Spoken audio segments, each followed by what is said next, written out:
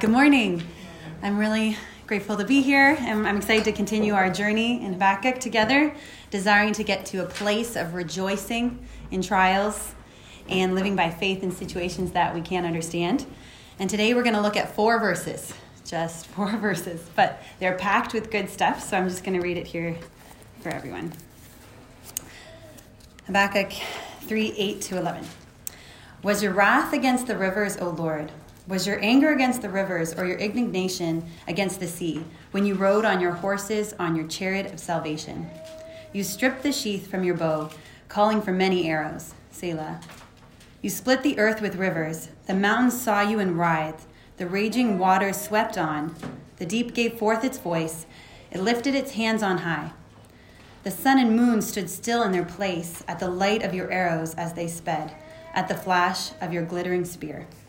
All right, let's pray. God, thank you so much for your word. And Holy Spirit, would you help us understand what you want us to hear today? Let our hearts and our minds be transformed by your word. Lord, I pray that you would help me to speak clearly, and you would guide our time and help us to know you better and love you better through this study. I pray this in Jesus' name. Amen. Amen. All right, so the theme of our passage today is remembering. And remembering is just so essential to our faith journey. But if you're like me, your memory can be a bit foggy at times. I don't know who relies on their reminder app or their to-do list to survive. That's me. If it doesn't go on the list right away, it kind of slips off into the oblivion of my spaghetti brain. And then it doesn't come back until someone says, hey, did you do that? And then you're like, no. And then how about some of our, worst memory fails?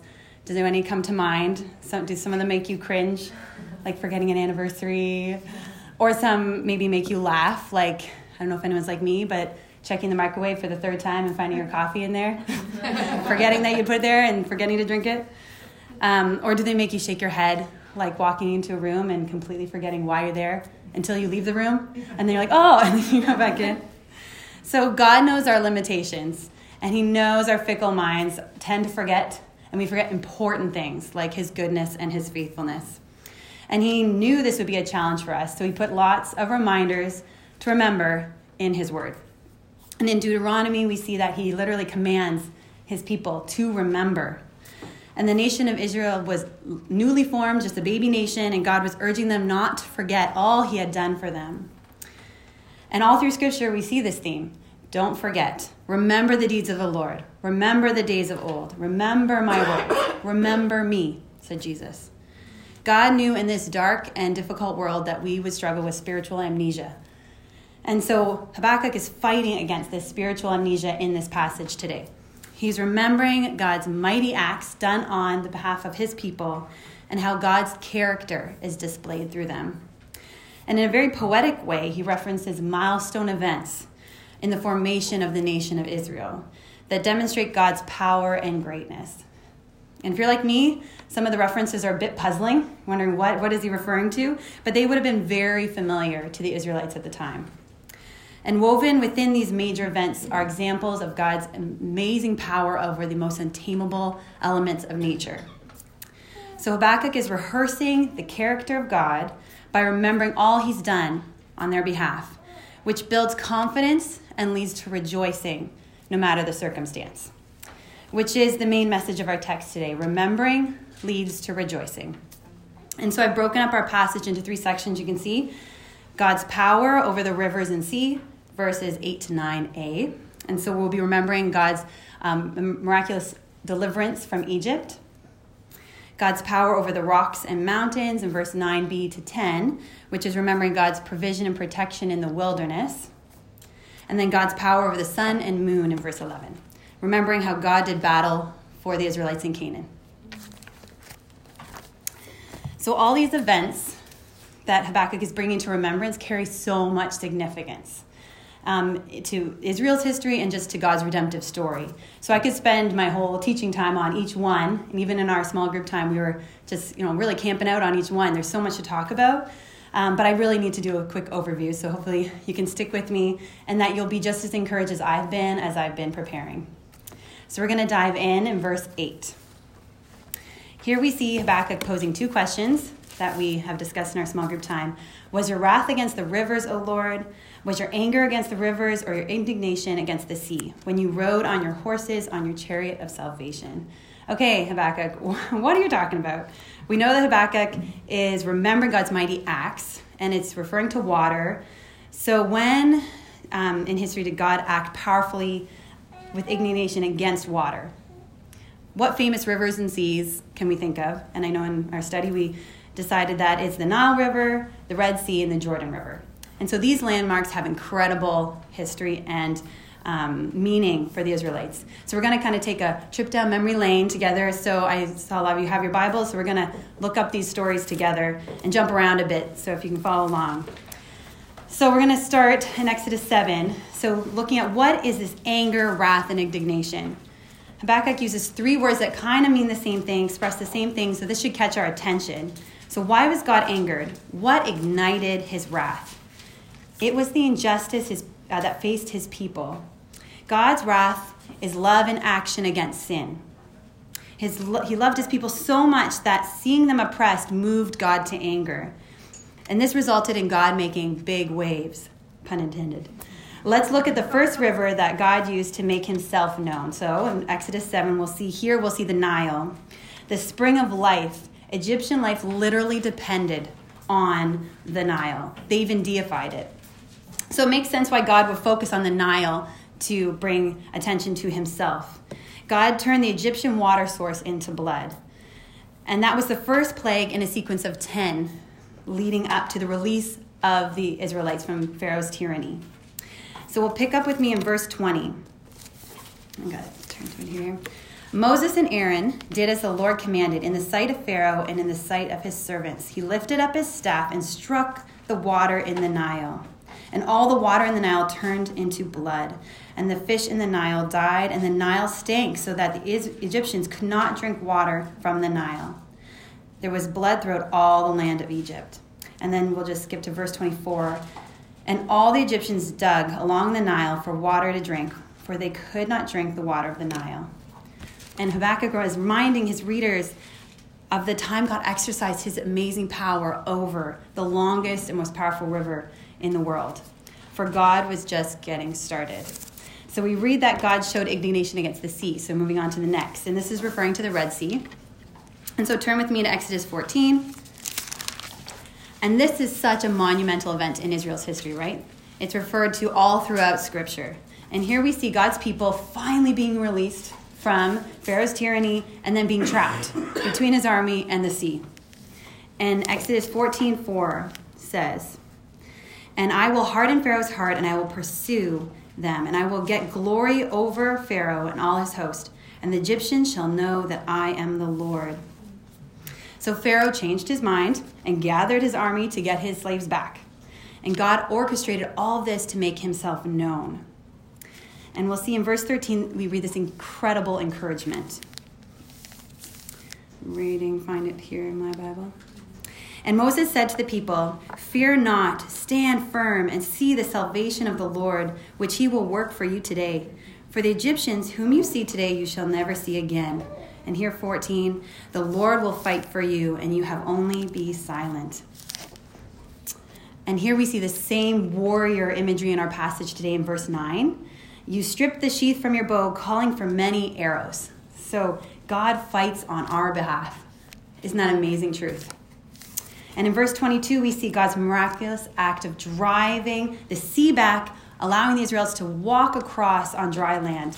And once they had safely crossed, God caused the towering walls of water to crash down, wiping out the Egyptian army. God gave direction, and this huge body of water obeyed. At his command, its walls crashed down, powerless next to its all-powerful creator. Here we're reminded of how God controlled the vast sea to deliver his people. And the last river reference is the Jordan River in Joshua 3.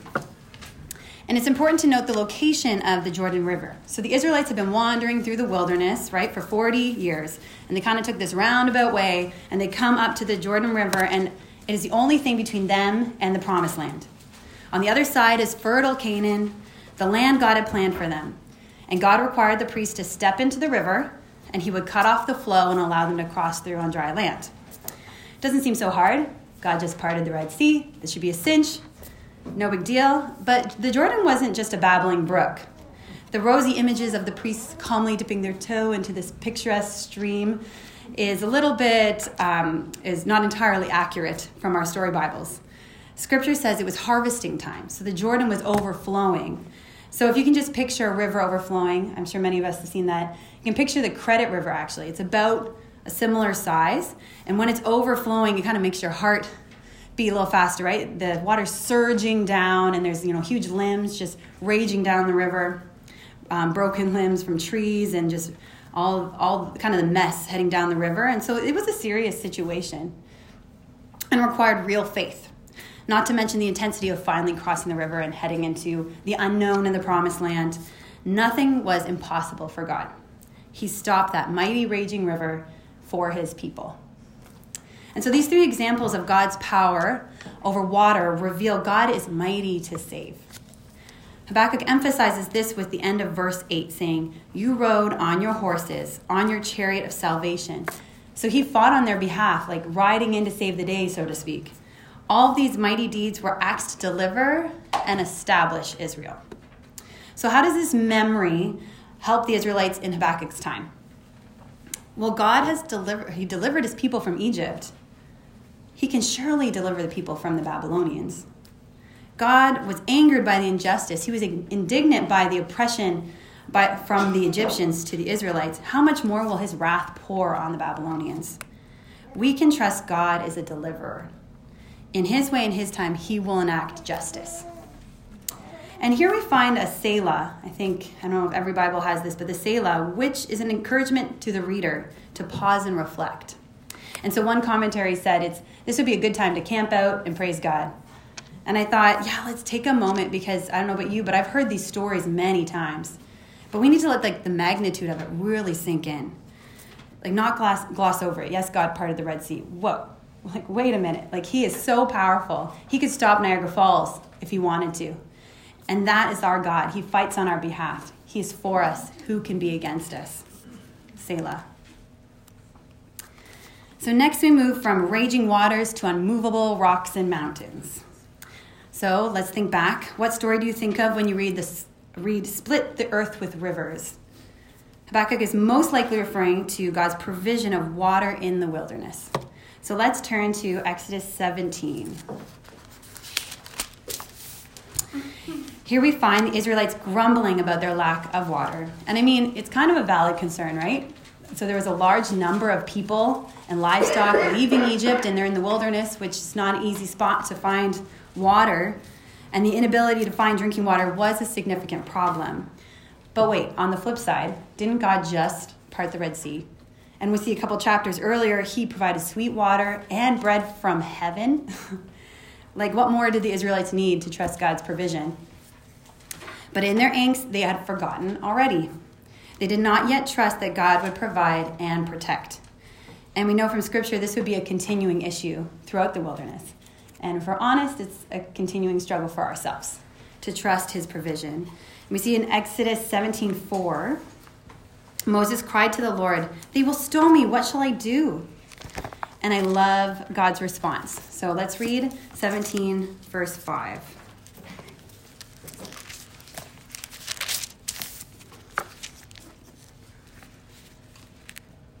And the Lord said to Moses, "Pass on before the people, taking with you some of the elders of Israel, and take in your hand the staff with which you struck the Nile, and go. Behold, I will stand before you there on the rock at Horeb, and you shall strike the rock, and water shall come out of it, and the people will drink." And so did you catch that God's subtle reminder? I thought this was so cool. Remember the miracle at the Nile I just performed to deliver you from Egypt, as if God's saying, the one where you used the staff, watch as I provide for you again. What an amazing example of God's patient provision. And in verse 10, we see the mountains trembling in God's presence. We're moving on to kind of the next. We did the rocks, now we're mountains. Let's let that sink in a bit. How do you feel when you're at the foot of a mountain? For those of you who've been able to do that. You just feel really small and insignificant. Mountains have been associated with this immovable transcendence. They inspire awe and wonder. The strongest winds and rains may come, but the mountain remains unshakable. These formations reach higher than the clouds. They shudder and writhe in the presence of our God. And what story does this remind you of? Israel at Mount Sinai, when Moses was given the 10 Commandments. So if you can turn with me again, Exodus 19, Exodus 19, verse 18. We see, I almost did 20. Here we go. Now Mount Sinai was wrapped in smoke because the Lord had descended on it in fire. The smoke of it went up like the smoke of a kiln, and the whole mountain trembled greatly. A strong formation made of rock quakes before the Lord. The mountain responds rightly to its creator. And God is our creator and king, ruling over the most wild, untamable elements of nature. And he's reminding the Israelites and Habakkuk is reminding the Israelites of God's provision in the wilderness. God can provide for the Israelites in the most hostile of environments. How much more will he provide for them when taken captive by the Babylonians? Remembering his provision prevents us from grumbling and leads us to trustful contentment, knowing that he is in control. If absolute control over the earth wasn't enough, we see in the next section that God has power over the heavenly bodies. Habakkuk takes it even further, literally out of outer space. He is referring to the Battle of Gibeon, where the sun and moon actually stood still. Yes, there is a story in the Bible where time stood still. And if we turn to Joshua 10, I can prove it to you. All right. Gotta find it here. So Israel is in a tough battle for the promised land, and God intervenes on their behalf. And it says in verse 11 that more men from the enemy army were killed by the hailstorm sent from God than by the sword of the Israelites. So God was working and moving to help them win and to give them victory. And once the Amorite army was in retreat, that's when God caused time to stand still. So the Israel army could have more time to defeat their enemy. And so we see in verse 14, so Joshua 10:14, there has been no day like it before or since when the Lord heeded the voice of man, for the Lord fought for Israel. Here he is fighting for his people again. Habakkuk is reminding the Israelites, God has absolute power over the most untouchable parts of creation. How much more will he give you victory over the Babylonians when the time is right? You see how these stories are reminding them of what God has done and then revealing his character? So stopping the sun has nothing, is nothing compared to God literally giving up his son for to save us from our greatest enemy, sin and death. His greatest act on our behalf was defeating sin and Satan and defeating the serpent, buying us free salvation. It was his perfect timing, Romans 5:6. For while we were still weak, at the right time, Christ died for the ungodly. We are to remember his body, broken for us. God knew we would even forget this most incredible act of love. So that's why he urges us to remember. And that's why we celebrate communion. We remember what Christ has done for us regularly. And when we are tempted to discouragement or overwhelmed by our situations, we need to remember what Christ has done for us. And Ephesians lays it out so well. Ephesians 2:4-5. But God, being rich in mercy, because of the great love with which he loved us, even when we were dead in our trespasses, made us alive together with Christ. By grace you have been saved. And raised us up with him and seated us with him in the heavenly places in Christ Jesus. This is the mighty act that we need to remember. And can you look back and celebrate when God saved you? If he's willing to give up his own son for you, how much more will he hold you fast until Christ's return? And if you haven't asked for forgiveness of sins or accepted his free gift of salvation, what's holding you back? He's waiting with open arms. So let's take it another step further for our lives here. I've written 3 points up on this side, and the questions are, What other situations do you look back on as key moments when you saw the Lord work on your behalf? How have you seen his character displayed? And how does this help us face our current trial and encourage us to move forward? And so when I was reflecting on these questions, I just knew I had to share what God was doing in my life and how he's been working on my behalf. And so throughout this study, God has been taking me on a journey of my own. Have you ever read or been studying something in Scripture, and then God brings a situation into your life that helps you practice the exact thing that you are reading and studying? So that's what's been happening with my husband and I, and we've seen God work in mighty and very mysterious ways. A little background is, for some of you who don't know, my husband has had the desire to become a police constable for many years. And he first started the application process about 6 years ago. And it's a pretty rigorous process. And so he would make it to the end of the application process many times. And then the door would close without explanation. And so this was pretty discouraging at times. We were tempted to be discouraged, and it was challenging. But we saw God's provision. It would just work in so many mysterious ways, and God opened other doors instead. So in ways we could only understand, or that he could only orchestrate, that we could understand, he was answering not yet. And so God led Ben to work at the airport a month before COVID hit. So we're like, what? How's this going to pan out? When he should have been laid off, God protected his job, and he had favor. And so it was so beyond our understanding. We knew God was working, and this helped us trust as we move forward, even if we didn't understand. So fast forward to this past month, and the week I was preparing to teach in Women's Bible Study on God's unexpected answers, kind of remember back a little bit, we received word that there was trouble at Ben's work. And as I was studying about God's control and his trustworthiness, Ben's job was in jeopardy. And as I was meditating God's justice worked out in his time and his way, Ben was facing injustice at his job.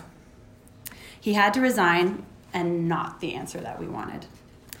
I had to put into practice all I was studying, literally that week, and then beyond. The crazy thing that while all the trouble was happening, we received an email that Ben had been chosen to move forward as a police constable after 6 years. It was almost too good to be true. Like, his timing, God's timing, was astounding. In the hard trial, he was comforting us and reminding us that he is faithful and he is working in ways that we do not understand for his glory and for our good. And we don't know why God led Ben to the airport, for him to go through that situation, to face injustice, or why it took so long to become a constable, even though he still had that desire. But in the waiting and in the journey, God revealed himself to us. He made himself known. And we saw his faithfulness, his provision, his comfort, his deliverance, which gives us confidence to move forward. And so this role means big changes for our family, for our schedule, for our family dynamics, and we don't know the pressures and the challenges that Ben's going to face in this new role. But we've seen God guide through this situation and more, so we can trust he will do it again. And God has led our family like he led the Israelites. He created a Red Sea road for us through our trial to make himself known. And I wonder how many of you can say the same through situations in your life. And as I was preparing to teach, I came across Psalm 77. So if you want to turn there with me. Someone titled this psalm, "The Troubled Heart Remembers God's Great Works," which I thought was really fitting. All right, so let's listen to how the psalm ties well with our passage today. It begins with a cry to the Lord in our sufferings and trials. Then after an appeal to the Lord, the psalmist says, "I will remember the deeds of the Lord. Yes, I will remember your wonders of old. I will ponder all your work and meditate on your mighty deeds. Your way, O God, is holy." I'm at verse 13. "You are the God who works wonders. You have made known your might among the peoples. You, with your arm, redeemed your people, the children of Jacob and Joseph. Selah. When the waters saw you, O God, when the waters saw you, they were afraid. Indeed, the deep trembled. The clouds poured out water. The skies gave forth thunder. Your arrows flashed on every side. The crash of your thunder was in the whirlwind. Your lightnings lighted up the world. The earth trembled and shook. Your way was through the sea, your path through the great waters, yet your footprints were unseen. You led your people like a flock by the hand of Moses and Aaron." And I love how that psalm ends. Just like you led your people in the past, God, you will lead your people now. Just like you led through the Red Sea, like you led through the wilderness, like you led to the promised land, he will lead his people, and he will lead you and me. Through whatever circumstance we find ourselves in, he will guide us like a shepherd leads the sheep. And let's remember who God is. Let's keep rehearsing the character of God by remembering his mighty acts, which encourage our faith and help us to move forward in confidence. He is mighty to save. And may this bolster our faith to trust and say with Habakkuk, I will take joy in the God of my salvation. Let's pray. God, thank you so much for your patience with us when we forget your goodness and all you've done for us. You are mighty to save. And we just thank you for your great compassion that you are so intricately involved in our lives and you love us so dearly and you have a good plan for us. I pray that you would help us to trust you, whatever may come. I pray all this in Jesus' name. Amen.